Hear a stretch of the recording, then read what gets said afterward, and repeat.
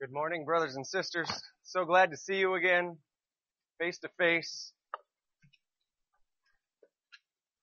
Hopefully this time has taught us that a TV, a computer is not church. And we long to be together, and this is just a wonderful privilege to be able to hear your voices while we sing, to see your faces while we preach. You are the church, not just us standing up here preaching. Our text today is from 1 Peter chapter 4. Chapter 4 verses 12 through 19. 1 Peter 4, 12 to 19. Beloved, do not be surprised at the fiery trial when it comes upon you to test you, as though something strange were happening to you. But rejoice insofar as you share in Christ's sufferings, that you may also rejoice and be glad when His glory is revealed.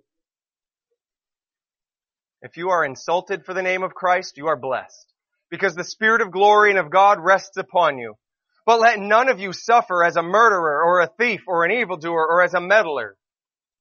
Yet if anyone suffers as a Christian, let him not be ashamed, but let him glorify God in that name. For it is time for judgment to begin at the household of God. And if it begins with us, what will be the outcome for those who do not obey the gospel of God? And if the righteous is scarcely saved, what will become of the ungodly and the sinner? Therefore, let those who suffer according to God's will entrust their souls to a faithful Creator while doing good. This is the word of the Lord. Thanks be to God. I hate to have to shut my Bible. It's going to blow all over the place. Before we begin, let's pray that God's Spirit would be upon every one of us. God, today is Pentecost. It's the day that we celebrate your Spirit finally, after thousands of years, coming to rest upon your people. To rest on your people and never leave again. Because we have been cleansed by the blood of the one righteous man, our Lord Jesus. And now your Spirit lives in us to help me proclaim your truth, to help these beloved brothers and sisters, friends, to hear your truth and to receive your truth. God, we've been living in a crazy world right now, making many of us uncomfortable in many ways, and we ask that you would, as the Spirit has rested upon us, you would rest our hearts more in Christ by this word. Bless us that we may glorify the name of our King, Jesus. Amen. The last couple of months have been quite bizarre, haven't they? Season of life where a virus is spreading worldwide, causing fear, creating isolation, really exposing the ugliness of the brokenness we have in striving for safety and comfort in all the wrong places. Combine that with underlying tensions and animosities between people groups and that have never really found resolution. And over the last week, our country, particularly our state, has erupted in an outburst of people crying out for help. I'm sure that most of you have heard by now that this week a black man in Minneapolis named George Floyd died at the hands of a police officer, arresting him for who knows what. That officer did not have to take that man's life into his own hands, and it's a tragic scene that deserves full justice as quickly as possible. But this was just a spark that ignited an already volatile powder keg in our nation. Since the moment George Floyd cried out to his mama to come and help him, saying he couldn't breathe anymore, his heart was giving out, his lungs weren't working, whatever it was, it ignited a flame in our state, in the city of Minneapolis. And many cities around the nation falling into anarchy as a result of it. As people, rioters and looters destroy and pillage entire neighborhoods, burn to the ground, apartment buildings, grocery stores, pharmacies, restaurants, Target stores, auto parts stores, nothing escaping the fury of the storm of these rioters. And admittedly, I'm caught up in just a swing of all kinds of emotions, not knowing exactly what's true, but hearing from multiple friends on all sides just a level of despair. I have black friends who feel despair right now since all their negative experiences from their past rushing to the forefront of their minds, not knowing where they live anymore, who they are. I have 2 black children, yes, at their very young ages, already wondering what does it mean to be raised in a white family. Some people very dear to me have been called to the National Guard to jump into these riots and try to restore peace. Many, many friends of mine live within blocks of the worst of these riots. Stores that I shopped at, burning to the ground.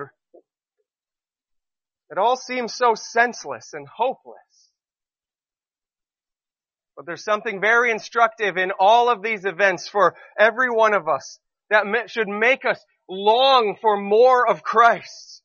Long for Him to return and to fill us with compassion and boldness to jump into the fray and do something about it. These riots and protests aren't really all that senseless at all if you understand the story of Scripture, as Peter has been recounting for us through his whole letter. He's been telling us about this identity of Israel. We are to take upon ourselves Christ's identity as exiles in this world. And the more we see that, the more we embrace that identity, the more we can see what it is God is doing even right now. The more we perceive the world the way Jesus does, the less surprised we are by these things, the less frantic we become about them, and the more we understand what we ought to be doing and saying. So, in God's sovereign providence, He has brought us to 1 Peter chapter 4 today to give us wisdom for this moment. Peter's telling us that suffering in this world calls us to rejoice in Christ's return and His coming justice. Rejoice in Christ's return and His coming justice. We'll look at those 2 things in 2 separate sections. Verses 12 to 15 try to make sense of the senseless here by looking to Christ and His glorious eternal joy. What's going to be revealed to us the day He returns? Everyone's looking in this world for peace, for meaning, for purpose, but it can only be found in Christ and His kingdom to come. And then when our hearts are satisfied in that, verses 16 and 19 encourage us to entrust our souls to God's faithful gospel mission. Justice is coming, friends. And that's not really good news for everyone. So let's look to the text again and find God's wisdom for us today. Here in this text we find that we should rejoice in suffering, anticipating Christ's glorious eternal joy. Let's read it again. Verses 12 to 15. Beloved, do not be surprised at the fiery trial when it comes upon you to test you, as though something strange were happening to you. But rejoice insofar as you share Christ's sufferings, that you may rejoice and be glad when His glory is revealed. If you are insulted for the name of Christ, you are blessed, because the Spirit of glory and of God rests upon you. But let none of you suffer as a murderer or a thief or an evildoer or as a meddler. I read this week that Martin Luther King Jr. once said a riot is the language of the unheard. I had to wrestle a lot with that quote. He said a riot is the language of the unheard as he called to America to wake up from the injustices he saw and our nation perpetuated. There's a lot in that quote and behind that quote that can be misused and abused. And I don't want, for 1 second, want to excuse riots just because people feel unheard or oppressed. But as I listened to that, heard that quote, and studied this text, I couldn't help but realize there is a little bit of an element of truth for us to think about. Peter's telling us that we shouldn't be surprised by this. Don't be surprised by suffering. Don't be surprised by injustice. Don't be surprised by evil. The word surprise in Greek very literally means some emotion that results from strange circumstances. Strangeness. He emphasizes this later in the verse, as though something strange were happening. It's almost like the same word repeated. We shouldn't be surprised of this because we are aware, more than anyone, how this world has operated since the fall. Hatred, malice, slander, injustice, prejudice, selfishness, more of these terrible things are part of the human experience. And for some people to a much greater degree. This isn't strange, it's actually quite normal since Adam and Eve first disobeyed God. But there's something deeper even at the root that we all need to understand that shouldn't surprise us. A riot is the language of the unheard because we all have this father hunger inside of us. We're all born with a desire to be protected, cared for, known, loved, heard by God. And our entire lives are spent striving to get those desires satisfied in anything but God. And the world is just full of failed examples of God's provision and protection. People that should be reflecting His care and protection are abusing it. Now imagine yourself growing up in a world where earthly fathers are largely absent. Politicians continue to promise you to provide for you like a good father. The police, who have sworn to protect you like a father, always treat you like a suspect. People on the other side of town look at you like you're irresponsible because you can't take care of yourself. It's your fault this is happening to you. If something bad happens to someone in your community, especially at the hands of someone who's supposed to be modeling God's protection for you, you would feel utterly hopeless as well. What's the point of living? Every time I try to build up my community, it's destroyed anyway. Might as well burn it all down and take what I can while I have the chance. Even at some point, genuine offers of love and affection will be rebuffed. Like an orphan, fighting, rejecting, hating the love of her adopted family. Because she's known nothing except people ignoring her. Everyone just wants to have a name. Everyone wants to be known and loved and heard. And when you're not heard long enough, you just give up. There's no justification in this for rioting, looting, ravaging, and pillaging. But if you know the design of man and how far we've fallen, the sinful human condition, we shouldn't be surprised. None of this is strange. It's actually quite normal. And Christians are people who, because we know the fallen condition, the broken world, we know that God is in control. We know that we have a heavenly home waiting for us. We're actually quite comfortable with how strange this world is. Even willing to invite it right into our homes. Just up in verse 9, what Jake preached on last week, Peter told us to be hospitable. That word hospitable literally is love of stranger. Love of stranger. We can love the stranger, the broken, the hurting, the desperate, the oppressed, the orphan, because when we were strangers, God came to rescue us and invite us into His home. Jesus is the only one who was never a stranger to God.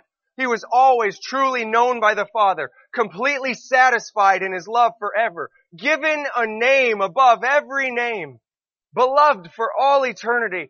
That's what every single one of you wants. To be known.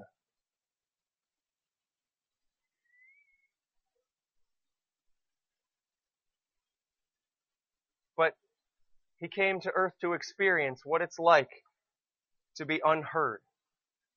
He cried out on the cross in His pain, in His suffering, my God, why have you forsaken me? Where are you, Father?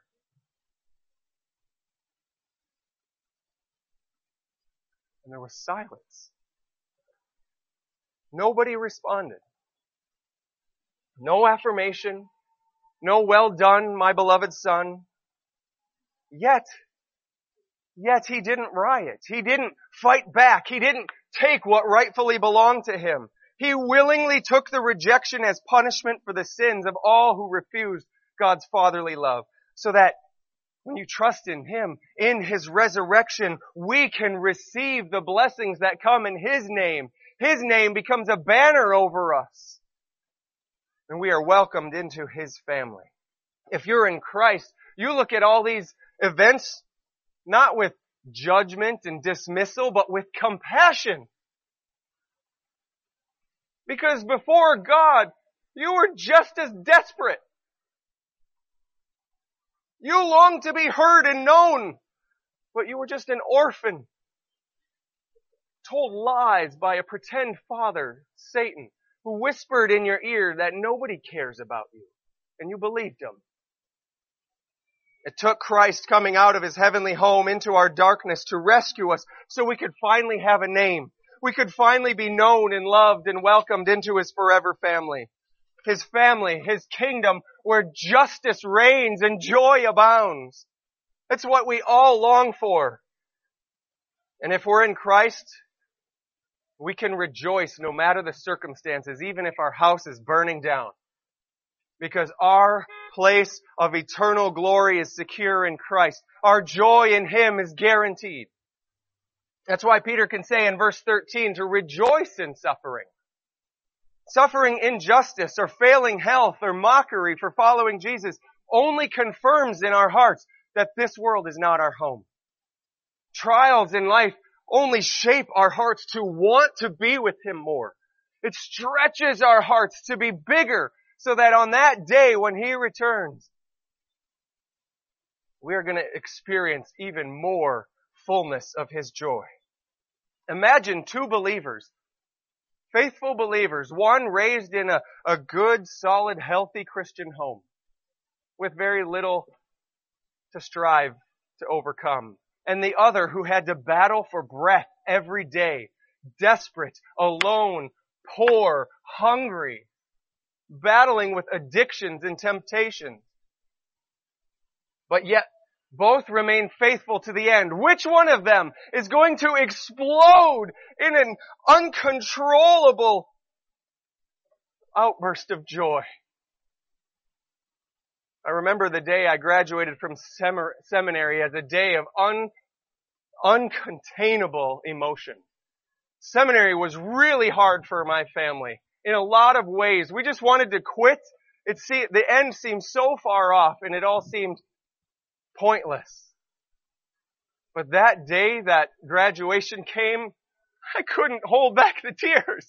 It was just such a wonderful moment realizing God brought us through. We made it. He is so faithful.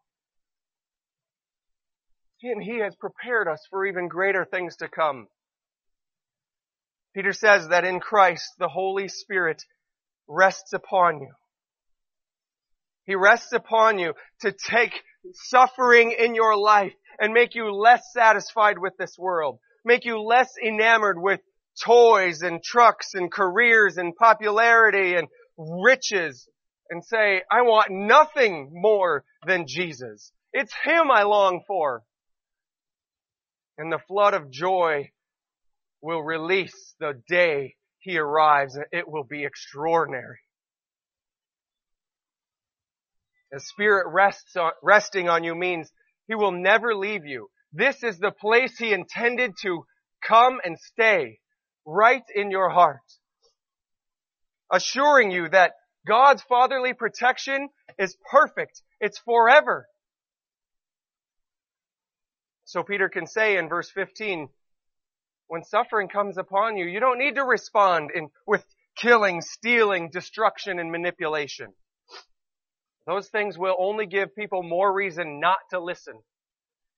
You don't need to fight like an orphan, push away the love. You don't need to lash out at injustice and throw the world upside down, because your heart is already satisfied to be known and loved by God in Christ. And with a heart satisfied like that, then eager for the eternal joy with Christ and His glory, we can begin to see that our mission here on earth, the reason God keeps us in this world of suffering, is so that we entrust our souls to God's faithful gospel mission.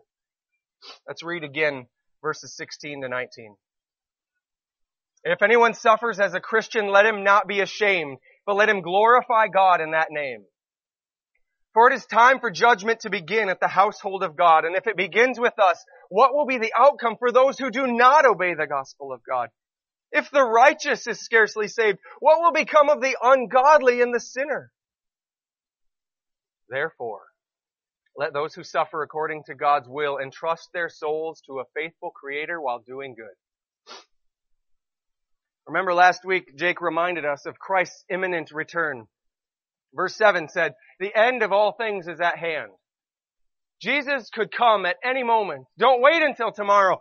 Today's the day of salvation. Every moment of suffering is a reminder, now is the time to trust Christ. You could be home in an instant. Your life could end now. Don't be ashamed of Christ. Don't be afraid of suffering. It will be done sooner than you can think. Glorify His name in your life, eager for His soon coming return. You know what happens when He returns? Verse 17 says it's time for judgment to begin. That means God is going to do His work of setting things straight. Justice is coming. Justice meaning good is going to be rewarded. Evil is going to be punished. All the upside down, broken things of this world are going to be flipped right side up and fixed. When we witness something sad, terribly sad, like a police officer kneeling on a man struggling to breathe, it's right to long for justice. So people are calling for a killer to be arrested and locked up for the rest of his lives. There's an internal sense they want justice. Many are calling for these large-scale, sweeping societal changes. How we enact justice in this world. They want to eradicate injustice in society, where some people seem to just start off life with many disadvantages and others get all of the benefit of the doubt, just based on which family you're born into. These desires for justice are good, but again, if you know biblical history, you know that these desires will never be satisfied in this world. No society was going to eliminate injustice. Many crimes are going to go unsolved. Many oppressed voices will never be heard in this life. We should call out injustice when we see it, but the church is not called to eliminate it all in our social systems. We recognize that this world needs to be remade. Only in the new creation will justice, peace, and joy be fully experienced. And throughout history, we see when we read the Bible that new creation always comes through judgment. God must destroy the old and bring in the new. Something apparently the rioters seem to understand innately, but they don't have the righteousness to rebuild. Only God has that. And that righteous judgment is coming when everything that was hidden will be revealed. Every unsolved crime will be brought to justice. Every unheard plea for help will finally be heard. Doesn't that sound like wonderful news? It is good news. But This judgment is going to be so thorough, down to every bitter thought and every hidden attitude, that not a single person in this world can avoid condemnation. All of us are going to face it, and not a single one of us stands a chance of surviving. So every cry for ultimate justice in this world is both a good longing for things to be made right and an unintentional self-conviction. Only in Christ can we survive. He's the only one who had no sin, yet took upon himself the sins of all who trust him. The Father raised him from the dead because injustice can't keep down the Son of God. He promises that all who trust in him will rise with him to find their justice and salvation. Probably not in this world, but certainly in the one to come. This salvation comes at a great cost. It requires the death of an old world. It requires the death of your old life. It requires the death of the Son of God. That's what Peter says when he means when he says in verse 18 that the righteous is scarcely saved. The word scarcely doesn't mean that some of you might not make it. It emphasizes the great cost, the difficulty of surviving the coming judgment, because the path is narrow. Only those who put their trust in Christ will survive. But we too must go through the fires. Which is why he says in verse 17, the judgment begins in the household of God. It began when your sins were placed on Christ and they were judged fully and you were declared righteous. And it continues in your life as suffering comes into your life, not to punish you, but to purify you. The imagery here is of a refining fire. Suffering is purifying. It burns away the old parts of your life. They die off so that you can more fully embrace the new life to come. Suffering is God's good gift to make us more like Christ. And one way that we become like Christ, that suffering makes us like Christ, is, as we said, it fits our hearts to delight in the day of His return even more. But another way it makes us like Christ is fitting us for faithful gospel mission right now. It gives us a heart of compassion that Christ had when He walked up to the city of Jerusalem and wept, knowing their impending doom. Is that the heart you have as you watch the news lately? Sadness for what they are about to meet? Peter's saying in verse 18 that very few are going to survive the coming judgment. That is such a sobering thought that should lead your heart to want to offer the hope and the peace that you have to as many people as possible. But the difficulty of that salvation should also make us stop and realize, I have nothing. I can do nothing to fix this. Leaves us in a place begging God, please, you say your Spirit is in me. Help me do something. Use me on your faithful mission to save as many as possible. And so Peter ends by saying in verse 19, if you want to see justice, if you want to see this world transformed, entrust your soul to God. Not just to survive the suffering, not to survive the coming judgment, but to be equipped and sent to rescue others from despair. Entrust your soul to God on His mission to proclaim victory for the oppressed, justice for the offended, love for the fatherless. Don't sit back and watch the pain unfold in destruction and justification, but give your life as Christ did to enter into it, into the suffering and despair, and bring others with you through the refiner's fire. So how do we do that? Redemption City Church, what can we do? If we're not called to be political activists, what are we called to be? Today's Pentecost Sunday, the day we celebrate the Spirit coming down on us to empower us for His gospel mission. It's the one day a year that we like to stop and emphasize global missions. And I kind of had to tweak my sermon a little bit based on my heart's wrestle yesterday. But we are still sent to proclaim the gospel to every nation. And I want to give you just 3 things to consider, the different levels of this mission that we need to be on. First, very personally,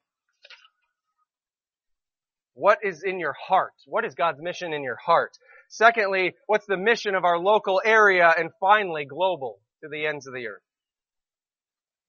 So how are you going to respond first, personally, to the suffering around the world today?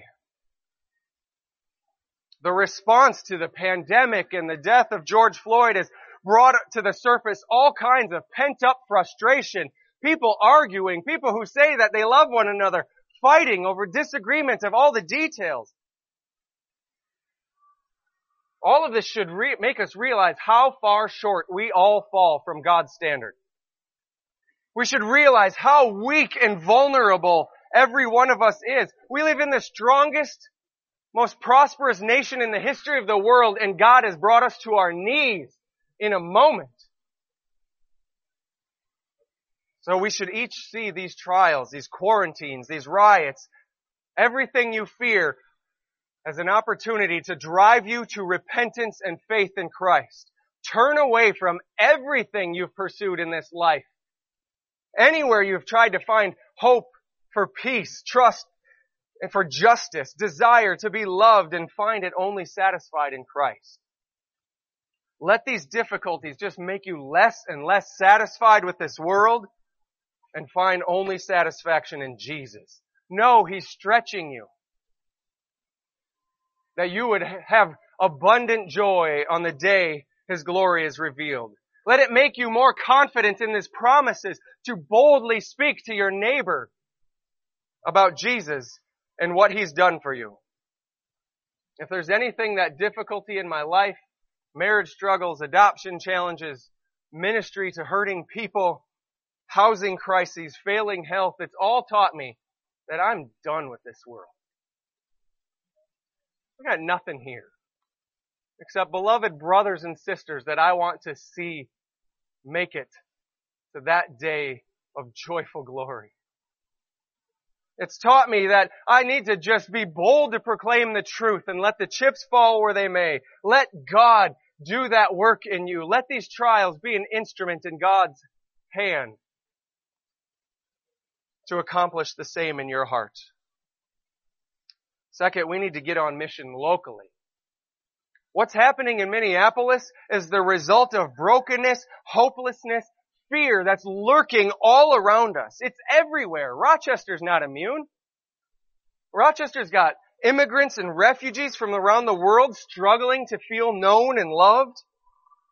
People fall into addiction and can't escape because they feel like nobody cares about them. They'll never get out.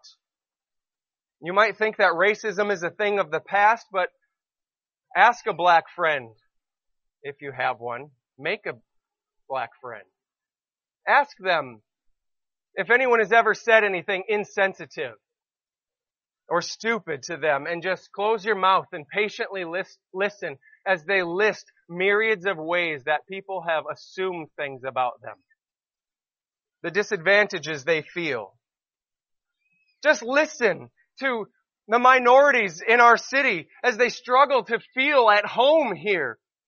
Our job's not to explain them away, but simply to listen to a people who feel constantly trapped, pushed aside, unable to help, always told, you had it coming. I want to be clear that I'm, again, not arguing for social reforms, because our local mission is different. We're going to wait for that airplane.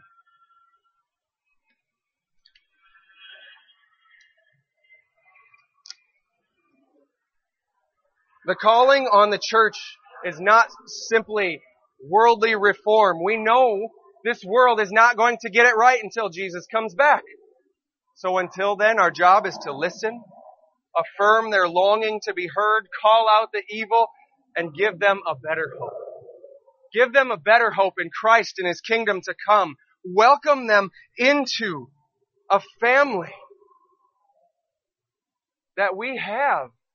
This amazing love that we get to share. God is calling people from every tribe, language, people, and nation to be part of His kingdom. Let's let our church be the best example of that here in Rochester.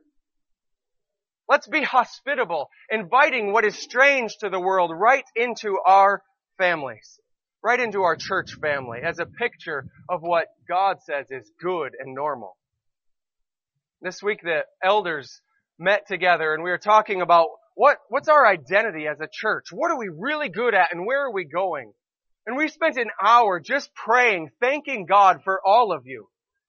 How compassionate you are, how generous you are, how faithful you are and hospitable you are. You guys really love one another. It's incredible. You take care of each other. You model for the world better than any church I've ever been a part of. This hope, this welcoming family, that everybody here is valuable and worthy to be cared for. This is what the world desires. Lacking this, what we have, that we would meet in a parking lot, is what causes people to riot and protest. Already I saw someone struggling with a child and a person walks across and goes and helps. Somebody was sitting all alone, so someone walked over and said, "Come sit over by me." This is incredible, guys. You have what the world wants. You have what the world is violently fighting for. So go invite them in. Let them experience what it feels like to be loved and heard. Don't be afraid that they might hurt you. They probably will. And if they do hurt you, you know that it's all good. It only makes you want Jesus more. You know your heavenly home is secure, so open your earthly home. Invite them to our church home and take front row seats to God's amazing grace at work right before your eyes. Finally, as was supposed to be the focus of this entire message, some of you need to pray about becoming long-term missionaries. Get out of here. Take what you have gotten here, this love, and transplant it to a place in the world where they don't even have a clue what God has done for them in Christ through His Spirit in His church. The reason riots and protests and lockdowns seem so strange to us is because we live in this prosperous little bubble in America, the most prosperous nation in the world's history. What we experienced the last week and last couple of months is actually more common around the world. This is normal life for people in developing countries, especially places where Jesus has never been proclaimed. There's no church to model the love of Christ. This suffering world needs you to go to it, to know the joy of Christ and to warn them of the upcoming judgment. God is working in Christ to save this world. It's a guarantee that it's going to happen. And He's going to use ordinary, faithful people filled by His Spirit, like you, like me, to take that wonderful news of a new creation transformed out of this world, to make Christ known where He is not. We all want to be happy, right? And the greatest happiness you can find is by giving up your life to be on mission for Christ. We talked about how suffering stretches you and makes you long for and be satisfied more in Christ when He returns. If you want the greatest joy possible in this life, on that day, the best way to achieve it is to give up all the comforts you know here. Lose all your hope in finding a spouse here. Give up all the desires of becoming something important here, and instead lose it all on the mission field to find your greatest joy in proclaiming Christ among people who are desperate to be known by a loving Heavenly Father. Redemption, let's embrace this opportunity. Let's let it kill our old selves and replace it with hearts longing for Christ to return as we entrust our souls to God on His gospel mission. Let's pray. God, my heart breaks for this world. We don't know who's at fault, who started it. There's a mix of sin on every side of every debate. And we're not called to sort it out. We're called to have compassion and to model something different in the church and invite others into it. Let us be a people filled by your Spirit, proclaiming the death of this old world and the rebirth of a new creation in Christ through His Spirit-filled people. God, unify us, bond us together, that we could send each other out into this world to make this love known, to save those who are desperate to be known by you. In Christ's name we pray this. Amen. Just a reminder that we are going to have a time of communion now, so as the music plays, please come on up on this side, grab a prepackaged cracker, grab your prepackaged wine or juice prepared for you so that you don't need to touch everybody else's or bump into other people, and go back to your seat, and when the song is finished, we'll share this moment together.